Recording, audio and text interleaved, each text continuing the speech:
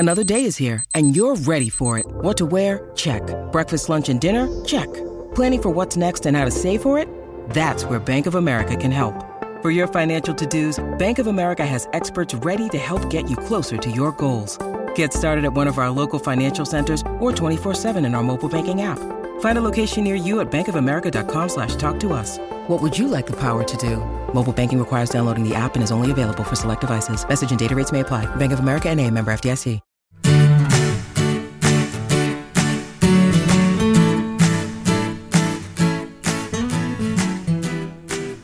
Hey everybody, this is Phil Town.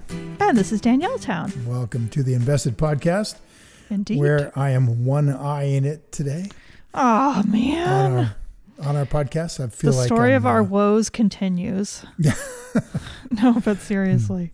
My shoulder turned into an eye. Yeah. But you do have two eyes still, thank goodness. Yeah. Just eye surgery is putting you a bit on the, what is it? Unifocal? Unit. That's not right. Omni. I got one eye. That's what I've got. And it's in 2 weeks I'll have two eyes, so it'll be all good. It's healing. Yeah. It's been entertaining, Danielle, as I came out of surgery for this glaucoma thing. You know, they put a stent in and it bled. I got to be the 1 in 1,000. It bled in there, caused a big, huge clot.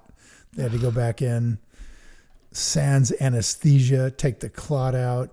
It really was not pleasant. Freaking tough guy over here, by the way. Oh, that was nasty. And then it was like knife wounds in the eyeball for half an hour. And then well, so the answer to the question, why on earth would you ever do that? Because of course that's what I said, is that the doctor just thought it would take like very, very quick. Thought it'd be quick. In and out. Yeah. Lesson learned. It. Yeah. And then it ended up taking an incredibly long time, which, oh my gosh. So if anybody wants to stick a knife in anybody's eye, tell them to go take 20 minutes and go get the anesthetic drops. Do that. Yeah. Do that. The little stick in the hand is when better. I had eye surgery, however many years ago at this point, I also had all these complications, and it took so much longer to heal than they told me it would.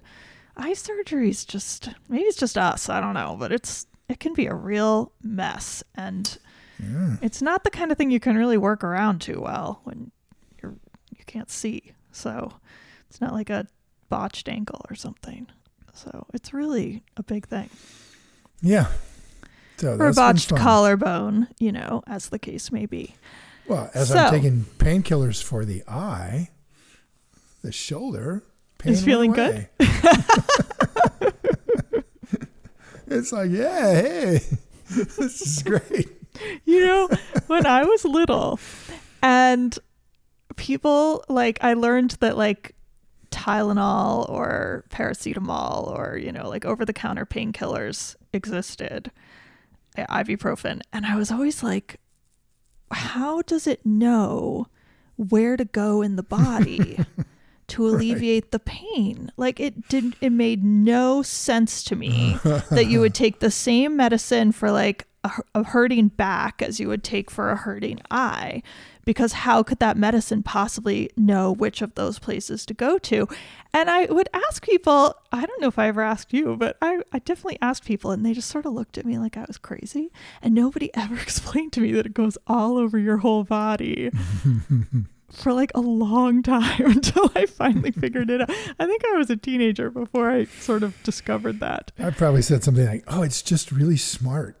Probably. Yeah. Wanting you to have That's great the kind faith of thing in the you drug. would say. Yeah. Yeah, would be. Yeah. As a parent, always having the answer, and your child grows up thinking, my parents are crazy. Oh, man. I was just listening the other day to, I know we should talk about investing. We should. But I was just listening the other day to Smartless with Matthew McConaughey, which just came out. And I haven't even finished the episode, but the whole thing is just about parenting, and they just keep talking about parenting and how do you talk to your kids about hard things. And it's sort of, as a non-parent, I'm sort of like, oh yeah, I guess that's something you have to do a lot. It seems like a lot of work. Honestly, I think parenting is, they haven't figured out yet how to train people in parenting. So well, they all of us have. go I into think it. it well, probably we don't just learn. People don't do it. We don't do it. Yeah. We don't trust anybody that's going to tell us how to do it, and then we don't do it. Then we don't know what we're doing, and then we experiment on the first child, you, and then the second one gets ignored because we're overwhelmed by the first one and the second one. It's just ridiculous. And then you start taking folksy wisdom from actors. Yeah, and you hope the schools will raise your children. You just folksy wisdom from actors. Great. So, since hopeless. I'm learning things from you all the way. Yeah. Should we talk about penny stocks? Finally? Let's do. Penny stocks. Finally, penny stocks. So, what the heck is a penny stock? Maybe we should start there. Well, it used to be a penny stock. Was a penny stock. That is, it sold for under $1, and they wouldn't let it pennies. trade. Yeah, for pennies, and they wouldn't let it trade on the major exchanges because it sold for too small of an amount, and the commissions weren't based on percentages so much as they were just a certain amount per trade, and the combination meant that the really inexpensive or cheap stocks that were selling for pennies would be obliterated by the commission. So you'd end up paying as much for the commission as you would for the stock. Oh, so it went into its own special kind of place, which are called pink sheets. I hadn't thought about it from the perspective of practical who gets paid. So they were separate. That actually makes a lot of sense. They were separated out because the commission to deal with the trade wasn't even worth the time or the energy to do the actual trade. Well, it wasn't worth it to the person buying the stock. The commission was too high back in those days. And then as commissions became a percentage of the trade, then it was not worth it to the person doing the brokerage. It was just too small. And so a section of the industry. Wait, so for a while, up. people like stockbrokers were paid like a flat fee? Yeah. Oh, I didn't know that. Here's what I charge for that. And then for and a then great it became long a percentage. Then it was a percentage. Then it was Okay. not enough. And then the penny stock exchange opened up with brokers who were on the fringe of trying to be in the business. Opened up where they couldn't compete very well with the Morgan Stanleys, the Goldman Sachs of the world that were well established. They could compete on the fringe of brokerage business with these penny stocks, and they opened up what was called the pink sheets. These were called pink sheets because the trades were done on multiple, what do you call it? Like the multiple pages that are printed through when you press on them. I forget what those things are called. Oh gosh, what is that called? Yeah, where it's like a white one and a yellow one and a pink one. Yeah, so it's when you write on it with a ballpoint pen, it goes through exactly. all the copies. Right. Triplicate. Right. So the brokers would keep the pink sheet, and the pink sheet would be one that would be the one that determined where that trade had gone through. No way. And it was all done on paper. Why was that called a pink sheet and the other one, the like larger price, higher price stocks, they didn't use that system? They didn't use that system. They were on computers at that point in time. Oh, so these ones were small enough that it wasn't worth. Okay, got it. Yeah. And they were in far-flung places like Vancouver had a penny stock exchange and San Francisco had a penny stock exchange.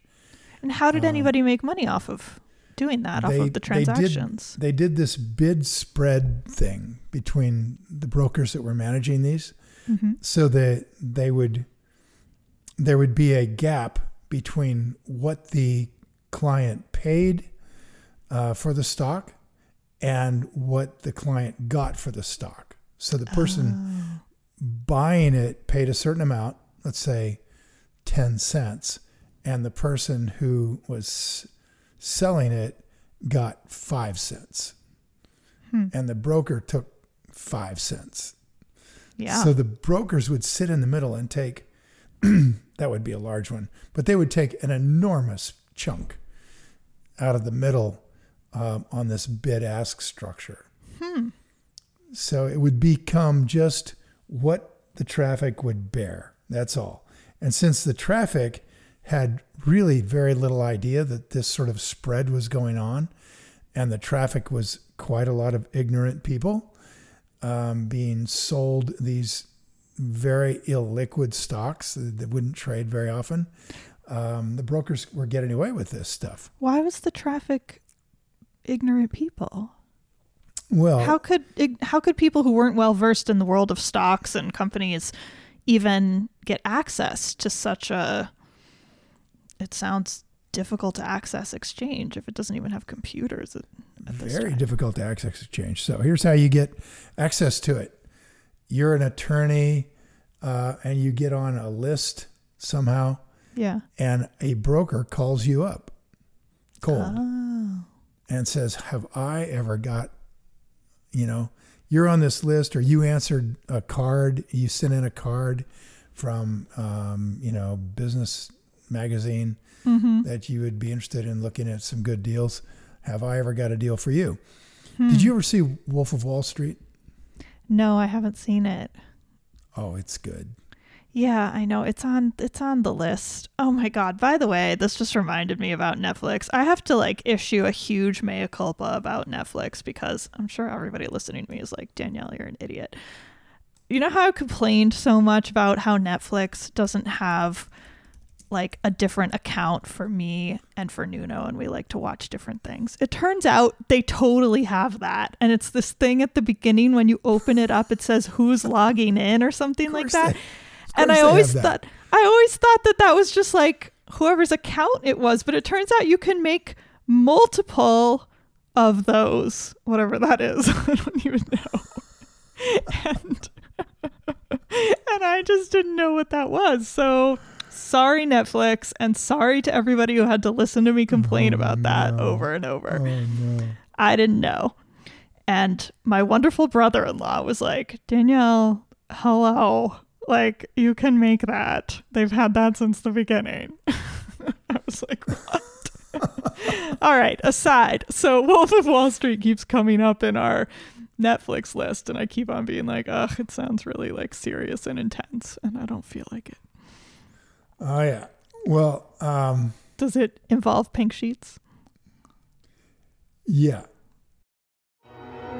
With supply chains becoming more complex, you need to stay on top of the latest logistics developments. So if you work with logistics, you need the Beyond the Box podcast from Maersk. It's the easy way to keep up to date with everything from digital disruption in logistics to the need for supply chain resilience in today's market. Find out more and keep ahead of the game with the Beyond the Box podcast on logistics insights at maersk.com/insights. What are you looking up now? You're looking up something I'm on looking your at Wolf computer. of Wall Street right now. Oh. It's hilarious. Yeah. So, yes, it involves pink sheets.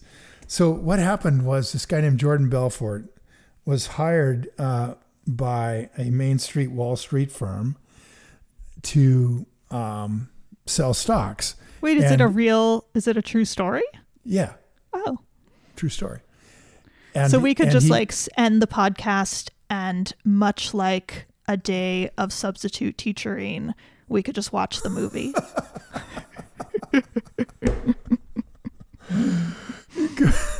We could just put the movie on right now, and you guys.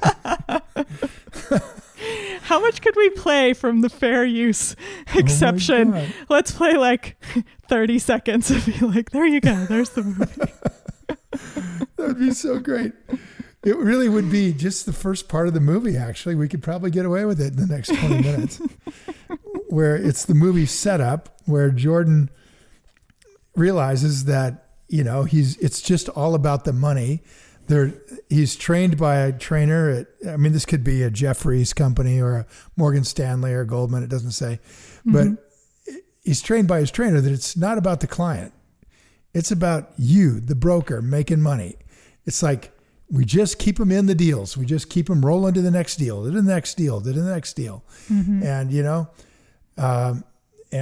really it's just about us making money. We make money on the transactions, not on anything that happens after the transaction is done. That. We could care less about that. That's up to somebody else. Yeah, exactly. Right. So then Belfort, I think he gets laid off in some big Wall Street layoff thing. And he is walking through a strip mall, and he sees this sign for a brokerage just in a strip mall. So he walks in and he sees his 4 or 5 guys, and they're in there trying to sell something over the phone. And Belfort's looking for a job. So he says, wait, what time period are we in? 1980s, I think. Ah, okay. Thank you. 80s or 90s. And so Belfort says, he said, I'm looking for a job. And they said, we don't need anybody. And she says, let me handle this phone call. So he gets on and cold calls somebody and sells them 30,000 shares of a company he's never heard of in his life. Just hyping up this penny stock as the new next fabulous tech breakthrough that everybody's trying to get their hands on. And his firm has an allocation, and you've indicated you want to roll the dice. Well, this is the dice right now. And you either got to go or no go. This is it. And he does this sales pitch that's really potent. And the guy buys. And everybody in this office just sits there with their jaws agape at what they just heard. They never heard anything like this guy. And so he gathers them in and ultimately ends up running this firm. And it's quite entertaining watching them learn how to do what he's doing. And gradually he builds this firm bigger and bigger and bigger until it starts to become representing some really big companies that turn out to be really big companies. Not Jimmy Choo, but another one that's prominent in the movie, a shoe company that he takes public, and it's big and it's real. But in any case, that's the sort of, as the whole movie goes along, he's making so much money. He's taking money to Switzerland in cash to get it out of the United States, because they're worried about the SEC shutting them down, which they ultimately do. And they catch him moving the money and they put him in jail for a while. And, okay, don't tell me the end of the movie, though. Well, I've been on stage with Belfort, actually. Okay. Up with a series of talks I did in Canada. And Belfort got into the producer, Salim, let him on stage, and he didn't do well. He's trying to sell a sales course where you can learn how to sell like that, I guess, sell anything sort of deal. Okay.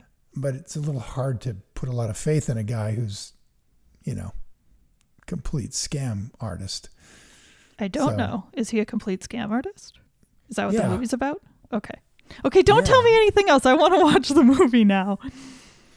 Well, Margot Robbie's in it. And great. Leonardo God, I have DiCaprio. not seen the Barbie movie either, and that's... I started watching that. Gotta watch. I couldn't watch it. Well, I just couldn't watch it. I haven't seen it, but from what I understand, you're seriously missing out. Yeah, I couldn't watch it. I couldn't get past the intro. Okay. I don't know what that give is. It a shot. So yeah, definitely going to watch it. So, okay, we got off on this guy who they made a movie about, who you met, who seems scammy. Pink Sheets. Right. So Jordan was selling Pink Sheet stocks. And that's how people like you might hear about one, is a boiler room, which is a name for a group of guys sitting in a room who are just pounding the phones. Is that true? Because there's another movie called The Boiler Room. Oh, yeah. With Ben Affleck. Right, How many exactly. freaking movies do people make about penny stocks? Oh, Jeez. it's good fodder. Because because nobody hears about these companies, right? And there's such a huge spread between the bid and the ask that you'd think that would be enough, but that's not enough. Guys like Belfort would. It's not enough for the brokers to make money? No. Okay. So what some guys would do in boiler room operations, I don't know if Jordan Belfort did this. I think they just took commissions. But what they would do in boiler room operations is they would buy the stock cheap. They would get in there and start buying it up a little bit at a time, not affecting the price. So let's say the stock is 10 cents. They would buy up a whole bunch of it at 10 cents. Then they would get on and sell it to people like, a lawyer or dentist or doctor who was on somebody's list. Newest, hottest thing.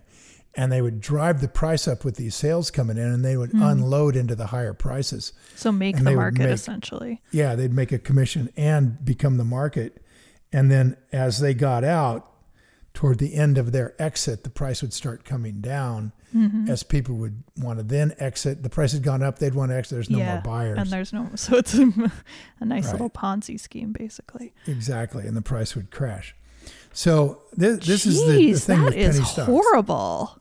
Oh yeah, it's a really dangerous place to play. It's very lightly regulated. The SEC does regulate it, sort of. There's no real trading floor. The SEC basically is saying that they will regulate it, but they're not going to regulate it aggressively for any trade that's less than $5. And so it's basically pink sheets. Markets are very thinly regulated. I'm just looking right now to see what they say that they're doing. So it's Wild West, essentially. Yeah, the FBI says there's fraud is widespread in the penny market with various. These are micro cap markets. These are really small companies. Yeah. A few $1 million kind of things, and it gets very difficult to cash out if nobody's a buyer. I mean, frankly, from that sounds bad, right? But like from a policy perspective, or maybe just from a practical perspective, in my opinion, the SEC already does a pretty bad job of regulating the enormous companies that it really should be all over and often isn't. And I would prefer that they put their resources into that side of the market than try to track down, I don't know how many there are, 1,000 tiny little itty companies that keep poor records. So that makes sense to me that they've just said, you know what, buyer beware. We're not really handling this. It's your loss or your gain. Yeah. Yeah. I mean, people lose a lot of money. The mafia got into penny stock manipulation. They think that people have lost about $2 billion a year in schemes and continue to do so. The FBI ran a sting operation on the Colombo crime family on securities fraud. So it's wide open for because there's such low liquidity, right? So anybody such low liquidity who has the cash to buy enough to make the price move dramatically can. So I don't know how you would even change that. You wouldn't. That's just how it would work. Yeah, no, I've done it. It's really easy to do. I found a company that made a small device you could put on a car. This is sort of pre-GPS being everywhere kind of stuff. You'd clip it on a car, and the company thought it would go really big on the rental car units, keeping track of their rental cars, which of course it has through other larger organizations. But this was early on, probably 20 years ago or something. Like the TomTom or something? Remember Doug Lonecker? He and I found this thing.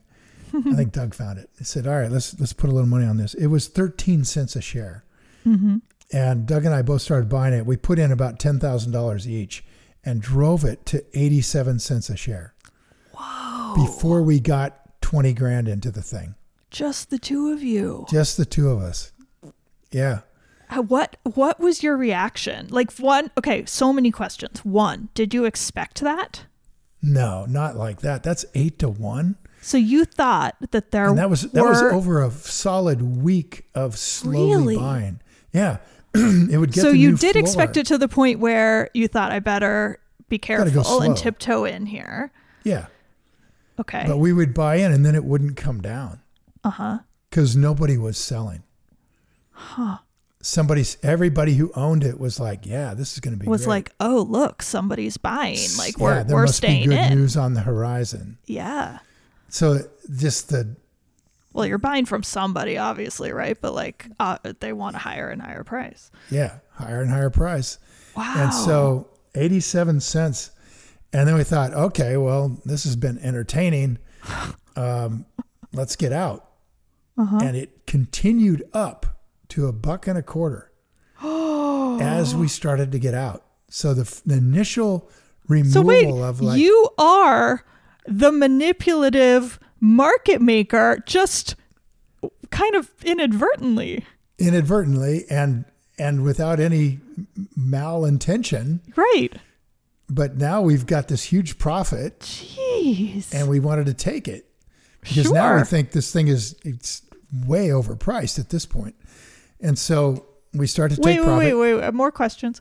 Did you intend to own it for 10 years? Was it that kind of company? No. Or was this just a like risky, like, let's This just was sort of risky see. biz. We don't really know how big this market is, how who's We don't know buying, how who's good this company selling. is. Let's We don't see know what's how happening. good the management is. We don't know anything. This is Lonecker wanting to do some trading, and I followed him in. Okay. So you were fine after a week being like, I never really cared that much. Okay. Yeah. Got it. So I'm not doing rule one here. Got it. So, but I was fascinated to do it. And I was fascinated that even as we got out, it went to $1.25. So it's starting to get out, but only the initial exit. So just the first couple $1,000, and it kept going up. Uh-huh. Because people were now engaged with it and starting to buy in. And I bet after a week, it would start popping up on those penny stock screens of like, stocks that are, well, if this was in the computer era. It was in the computer era, right? Yeah. Internet. Yeah. Oh, yeah. This is, yeah. So that means people could see it. 2000s. And yeah, I wonder if it's like, oh, it's a stock that's getting bought for some reason. Going up. Yeah. Yeah, What for is some that? reason, right? So people are buying in 10x as we sell. But then our selling volume got too much. Uh-huh. And it started coming down. And it came down like a brick. Oh my God. Everybody was dumping. We couldn't get out at any price. No. We ended up getting out almost all of it at about 10 cents. Whoa. So we ended up basically what a breaking roller coaster. Even. Yeah. Wow. Yeah. It was amazing. And it took a long time to get out. We really ended up getting out at 10 cents, but taking another week to 10 days to get out at that price. So there was just no market there at all. Everybody was selling. You know, it's like first everybody's saying, oh, good news is happening. And now everybody's saying, oh, bad news is happening. Yeah. It's just this huge roller coaster ride. So Yeah. the lack of liquidity, the lack of information, creates such huge volatility in that market that's what you have to be aware of. Plus, the fact that you're going in with any kind of real money means you are a little bit the institutional investor. Yes, You're exactly. dealing with that same exact problem of having a lot of money you've got to get in to make sense out of this in the first place, and that creates its own problems. So if you ever want to feel like what it is like to be institutional, yeah, go buy some penny stocks and you can see it. Well, that was my first question is like, what was your emotional reaction to that? Were you kind of like freaked out, or was it just exciting, or like what was it like a big thing, or was it just something you didn't care about? Like what was the situation that week? I had a theory going, right, about all this, but I was astonished, honestly, at how illiquid the market got as we started to exit. Too. Yeah. I was absolutely astonished. I thought it would be sort of slowly going down, but it didn't slowly going down. It cratered down and gapped down big chunks at a time, 20 cents, 30 cent gaps. Wow. Oh yeah, it was nasty. And then it would fill just a few shares and then it would just gap again. And it was really brutal trying to get out. Do you remember how the transactions were paid at that point? Like, do you think there was a third party there sort of setting the prices like you were saying before, or was it percentage based? Oh no, it was spreads. It was spreads. The brokers were doing spreads. Mm-hmm. Right. And so you end up paying this huge commission. They were eating up the commissions. The commissions were huge. That's why even though you theoretically got out at some price, you didn't get paid that price. You got paid a very much smaller piece of that. And at the end of the day, the only ones that make any money were the brokers. Wow. Yeah. So I don't know why that's so interesting to me. I think it's because when I think of penny stocks, small, very low price stocks, and you think of like, what do you want to have happen? That's what you want to have happen. Like, it's like, oh, I bought this stock at 13 cents and it went up to whatever you said, $1.10. This is amazing. Like, I'm the greatest investor in the world. Right. And so to like live that experience that everybody wants, as opposed to, let's say, buying it at 13 cents and it just sits there at 13 cents. And you're like, all right, what do I do now? Right. Is this thing like ever? I guess I'm going to own it for 10 years. I just find that to be so interesting that you went on the ride everybody wants. And instead of holding on and being like, yeah, this is what I wanted, you took it as a negative sign. Yeah. I mean, I'm not sure what would happen if we just stayed with it. I mean, ultimately, I'm sure because the company lost out to better technology. So well, because it's gone. To me, it's such higher level thinking, because somebody who's going like, yeah, that means the stock is worth that much, right? Like, that's what most people think. Oh, finally, the market's recognizing, just like I did, that it's worth $1.50 or whatever number. But instead you saw like, oh no, this is a huge sign that I am the market and nobody else is, like, this is not liquid enough for me to have security. Yep. So some of the major things I would say you should watch out for is, the obvious stuff, which is you're going to get less public disclosure from a penny stock company because they don't have to. You're going to get it manipulated. It's easily manipulated. So if you see the stock price starting to fire off, I'd be very, very careful. These are already high-risk companies. And if you want to avoid a scam, you really got to understand the management team of this company. Well, and we need to get into those things, because how we got started talking about this was maybe penny stocks are a great idea for long-term investors.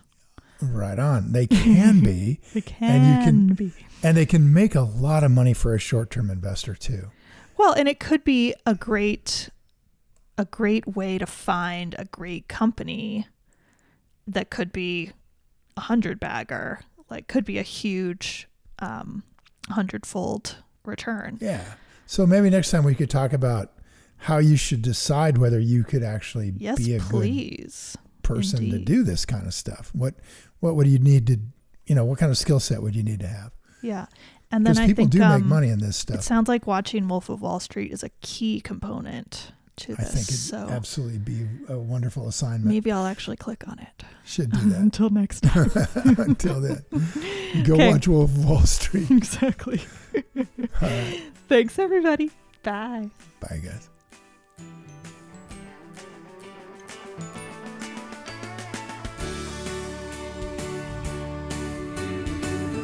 Hi guys, thanks for listening to Invested.